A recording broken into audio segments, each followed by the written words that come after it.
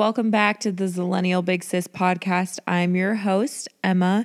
Seriously, thank you so much for listening to this episode and just joining me on this journey. ZBS has been a labor of love for me, and I know this week's episode is actually supposed to be last week's episode, but I can't lie, I was really low on motivation this last week. But through random things, like I had a friend text me saying that she was singing the ZBS theme song and, people telling me just like completely out of blue that they were really liking the podcast. It really remotivated me. I greatly appreciate every single listener and every single follower and just anyone that is really enjoying the CBS podcast and has joined me on this journey. I appreciate you so much, more than I think you could ever even know. I can't lie. Every single time I am talking like millions of people are listening to me, even though I know that there's not millions of people listening. I feel like I'm talking to something greater. So yes, I just wanted to share that. And if you haven't already, you should follow me on ZBS Instagram, which is just Zillennial Big Sis. It'll be linked in the description of this episode. Also, at the end of this episode, I would definitely check out some links. I'm going to have some really cool links about this topic this week, which I'm very excited about.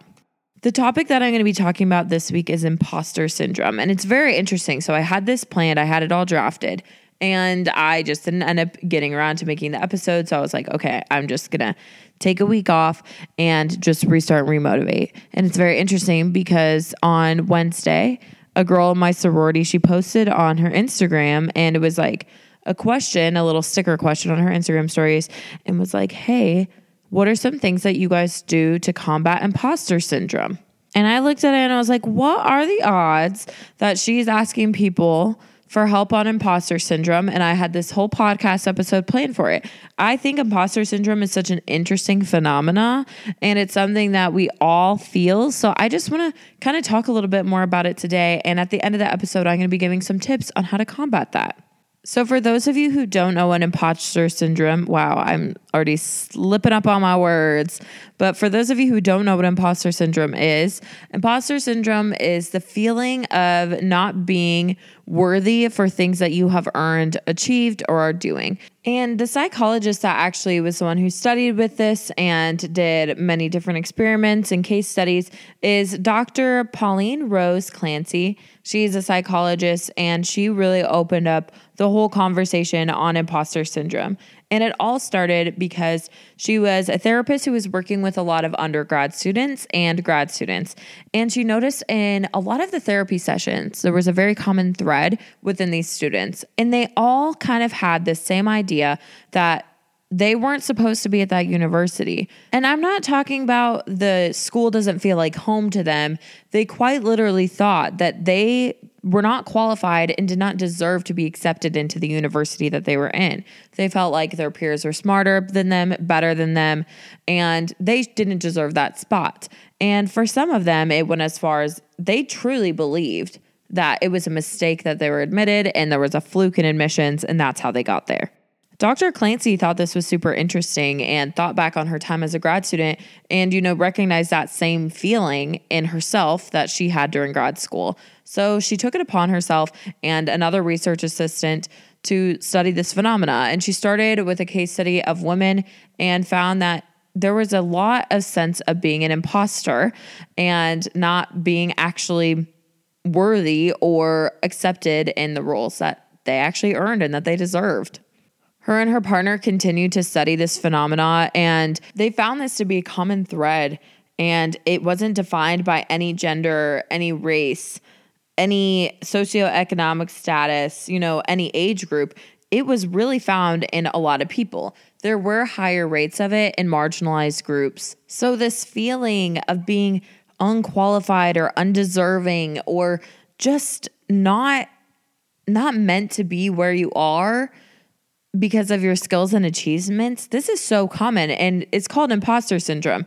I have been taught about this syndrome in every leadership workshop that I've done, every summer of staff training for summer camps, and in a ton of different, places in my life.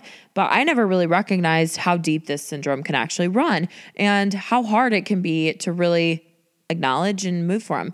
I noticed myself feeling this syndrome a lot when I was applying for jobs. And one of the things that I noticed was I would look at a job description online, and the first place I would go, I would scroll down and I would go automatically to the qualifications tab. And I would look at the qualifications, and even though it's an entry-level position, a lot of times it says 2 to 3 years of related experience, and I'd say, can't do it. Haven't worked in the workforce for 2 to 3 years. Emma, what do you mean you can't do it? 2 to 3 years of experience, you have that easily.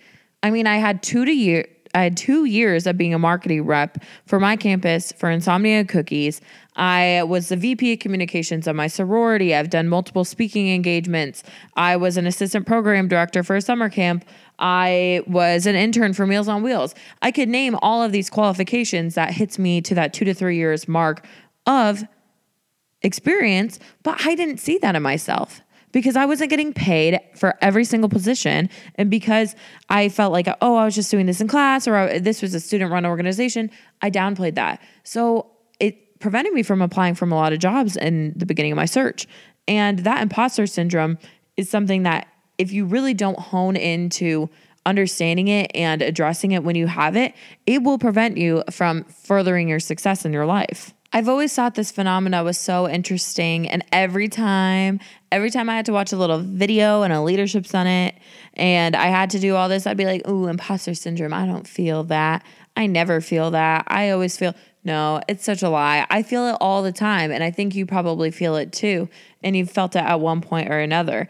And I almost think that the word syndrome, and the more I did research, it's interesting, a lot of speakers who talk about this agree with me that using the word syndrome almost makes it sound rare or like a mental illness or something that's an abnormality. But this is so normal. This is so normal for people to feel like they didn't earn everything that they got, or they don't deserve to get a promotion or an accolade or an award or different things like that for so many different reasons because they don't think that they've earned it. And it's super, super interesting when we think about it because you really don't know how common this is until you start talking about it. Because unless you look at your coworker and say, hey, have you ever felt like an imposter in this job? Like you're X, Y, or Z, or if you look at a classmate or a friend or someone, a family member, and you ask that question, most people don't bring it up. A lot of people are so afraid to bring this up because they're going to be seen as something a little less, or as less confident or less qualified or less poised. But if we started talking about it more, then we would understand how common it is, and we would be able to better address it. And that is one of my tips on how to really attack the imposter syndrome is talk about it. Talk about this syndrome with people that you trust, whether that is a therapist, a counselor, a friend, a family member. Talk about this feeling because I'm thinking that the people that you're talking to might have felt it too. There's something about having this knowledge that other people are feeling it and other people have that to be like, okay, I'm not crazy. I'm not different and I'm not wrong. I am not underqualified. I'm just having imposter syndrome. So talking about it can really help because once you see how many people experience this, you will feel so normal and so relieved because it is so common. Imposter syndrome is not a sign of weakness or a sign of incompetence. It is just something that is normal. Point blank, period. It is just normal. It's just the way that humans feel. Humans are way more insecure than we like to believe. So tip number 1 is to talk about it. Seems easy enough. It may be harder than you think, but talking about it and seeing how normal it is the first step. And then you can get to tip number 2 or step number 2, however you want to look at this, which is write it all down. And when I say write it all down, a big part of imposter syndrome is not recognizing your achievements or the knowledge that you have or your skills. You need to start writing down every single thing that you've done for your positions, for your education, for your activities, whatever you were feeling imposter syndrome with. Once you start writing down everything, and I mean the classes that you've taken, the presentations that you've given, the awards you have won, the late night videos that you have used to develop your career, those experiences that you have through life, whether it's through travel or through volunteering or philanthropy, start writing those things down. 1, it's going to help you see how qualified you actually are. And 2, when you start writing your resume, you're going to be able to pick from this list and say, wow, I have a lot more to show and a lot more to tell about myself. To go back to my previous example in my personal life of feeling this imposter syndrome when I was job searching, I constantly would say to my friends, my family, anyone who would listen to me, oh, I'm just not a paper candidate. I'm an interview candidate. And it took some time for me to think about that statement and think about that phrase and really unpack what that meant. Because what I essentially was saying is I can say during an interview everything that I have, my qualifications, I can sell myself during an interview. But on a resume, I can't. Okay, well, why can't I do that? It's because I didn't even know what to write. I had been so busy my whole life being told, oh, be modest, be humble, don't talk about yourself too much, don't do those things, that I had completely forgotten my achievements.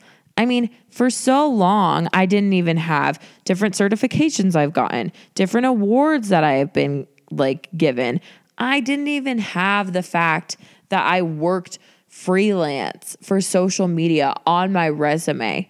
You know what that is? That's not selling myself. That's stupid. That's me not believing that I'm qualified and me feeling imposter syndrome so hard that it is preventing me from succeeding in writing a good resume.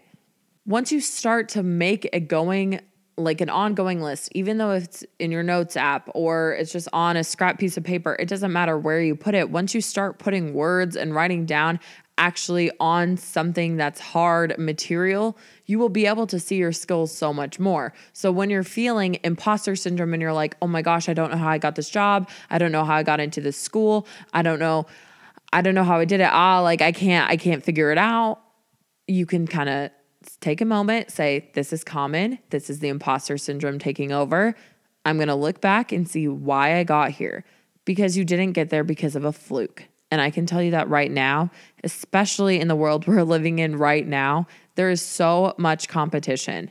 So you did not get anywhere because of a fluke. You got there because you did a great job, or because your connections are awesome, or because you deserved it. You didn't get it because of a fluke. So again, step number 1, talk about it, share your experience about it, so you can actually see how many people feel it as well, and you can feel that comfort in numbers. And then 2 is write down your skills, write down anything that you have done and keep a list of it. And I mean a list. That list by the time you are 65 better be so damn long, because you are doing amazing things, whether you give yourself credit or not. And tip number 3 to defeat imposter syndrome: when you get any feedback, positive or negative, write the positive feedback down and save it for later. One of my favorite things to do when I am feeling my imposter syndrome at work, and it always has been, is to go back and read positive reviews, to read all the things that people have said about me that are like, wow, she was actually really good. And when I was a camp counselor, it was to read letters from campers. It was in college to read affirmation sheets from my sorority sisters. Finding a way that you can see things, or you can revisit things that people saw positively in you, so you can actually see how people are seeing you, is something that can be super helpful with imposter syndrome. It is something that can make a world of a difference. The whole thing about imposter syndrome is just feeling like you're not enough. It's feeling like you didn't get there. You weren't meant to be there. It all happened not because of anything that you did. And I can't lie. That's what I feel like all the time. And I think that's what most people feel like all the time too. But don't let imposter syndrome keep you from growing and keep you from hitting your full potential, because I am telling you, there is nothing worse. What is that song that's like, there's nothing worse than wasted potential? Whoever wrote that song, I agree. There is nothing worse than that. And to end off today's episode, I'm going to tell you about a very famous gal who suffers with imposter syndrome herself. She is one of my favorite people ever, and she, I think, is in the hearts of many people. And I'm telling you about Tina Fey. Tina Fey has openly talked about in her interviews that she feels like she's a fraud. She feels like, this whole fake it till you make it conversation just makes her feel like her accomplishments, have to be downplayed because maybe she just was faking it. And she said in a quote, "The beauty of imposter syndrome is that you vacillate between extreme egomania and complete feeling of, I'm a fraud. Oh God, they're on to me. I'm a fraud. So you just try to ride the egomania when it comes and enjoy it. And then you slide through the idea of being a fraud." This is the same woman who has brought us 30 Rock, Mean Girls, a plethora of some of the funniest SNL skits I have ever seen, Unbreakable Kimmy Schmidt, Date Night, Baby Mama. The list of all of these comedic genius moments that she has had have gone on and on. And even she, to this day, feels like she's an imposter and she's a fraud. So if even some of our most famous celebrities, and I know as I've been reading about it and as I've been studying up on imposter syndrome, I know celebrities like Maya Angelou and Albert Einstein felt imposter syndrome. People like Tom Hanks, I'm not sure if he's canceled or not yet, so didn't want to study up on him too much. And then there are people like Lady Gaga and Sonia Sotomayor, the first Hispanic Supreme Court justice. They've all openly talked about having imposter syndrome and feeling like a fraud and feeling like shit because they don't understand and they can't really comprehend how their achievements have been so impactful in their lives. And it's so interesting because if even the most successful people in the world, if even Albert fucking Einstein had imposter syndrome, why is it so bad that you have it? I just want you guys to remember that whenever you have this feeling, practice those 3 steps that we talked about earlier and just know it's going to suck. Sometimes imposter syndrome is going to take over and be a barrier in your life and it's going to block some things sometimes. But when you recognize it, you know it's there, you're able to defeat it, and you're able to just grow to your fullest potential.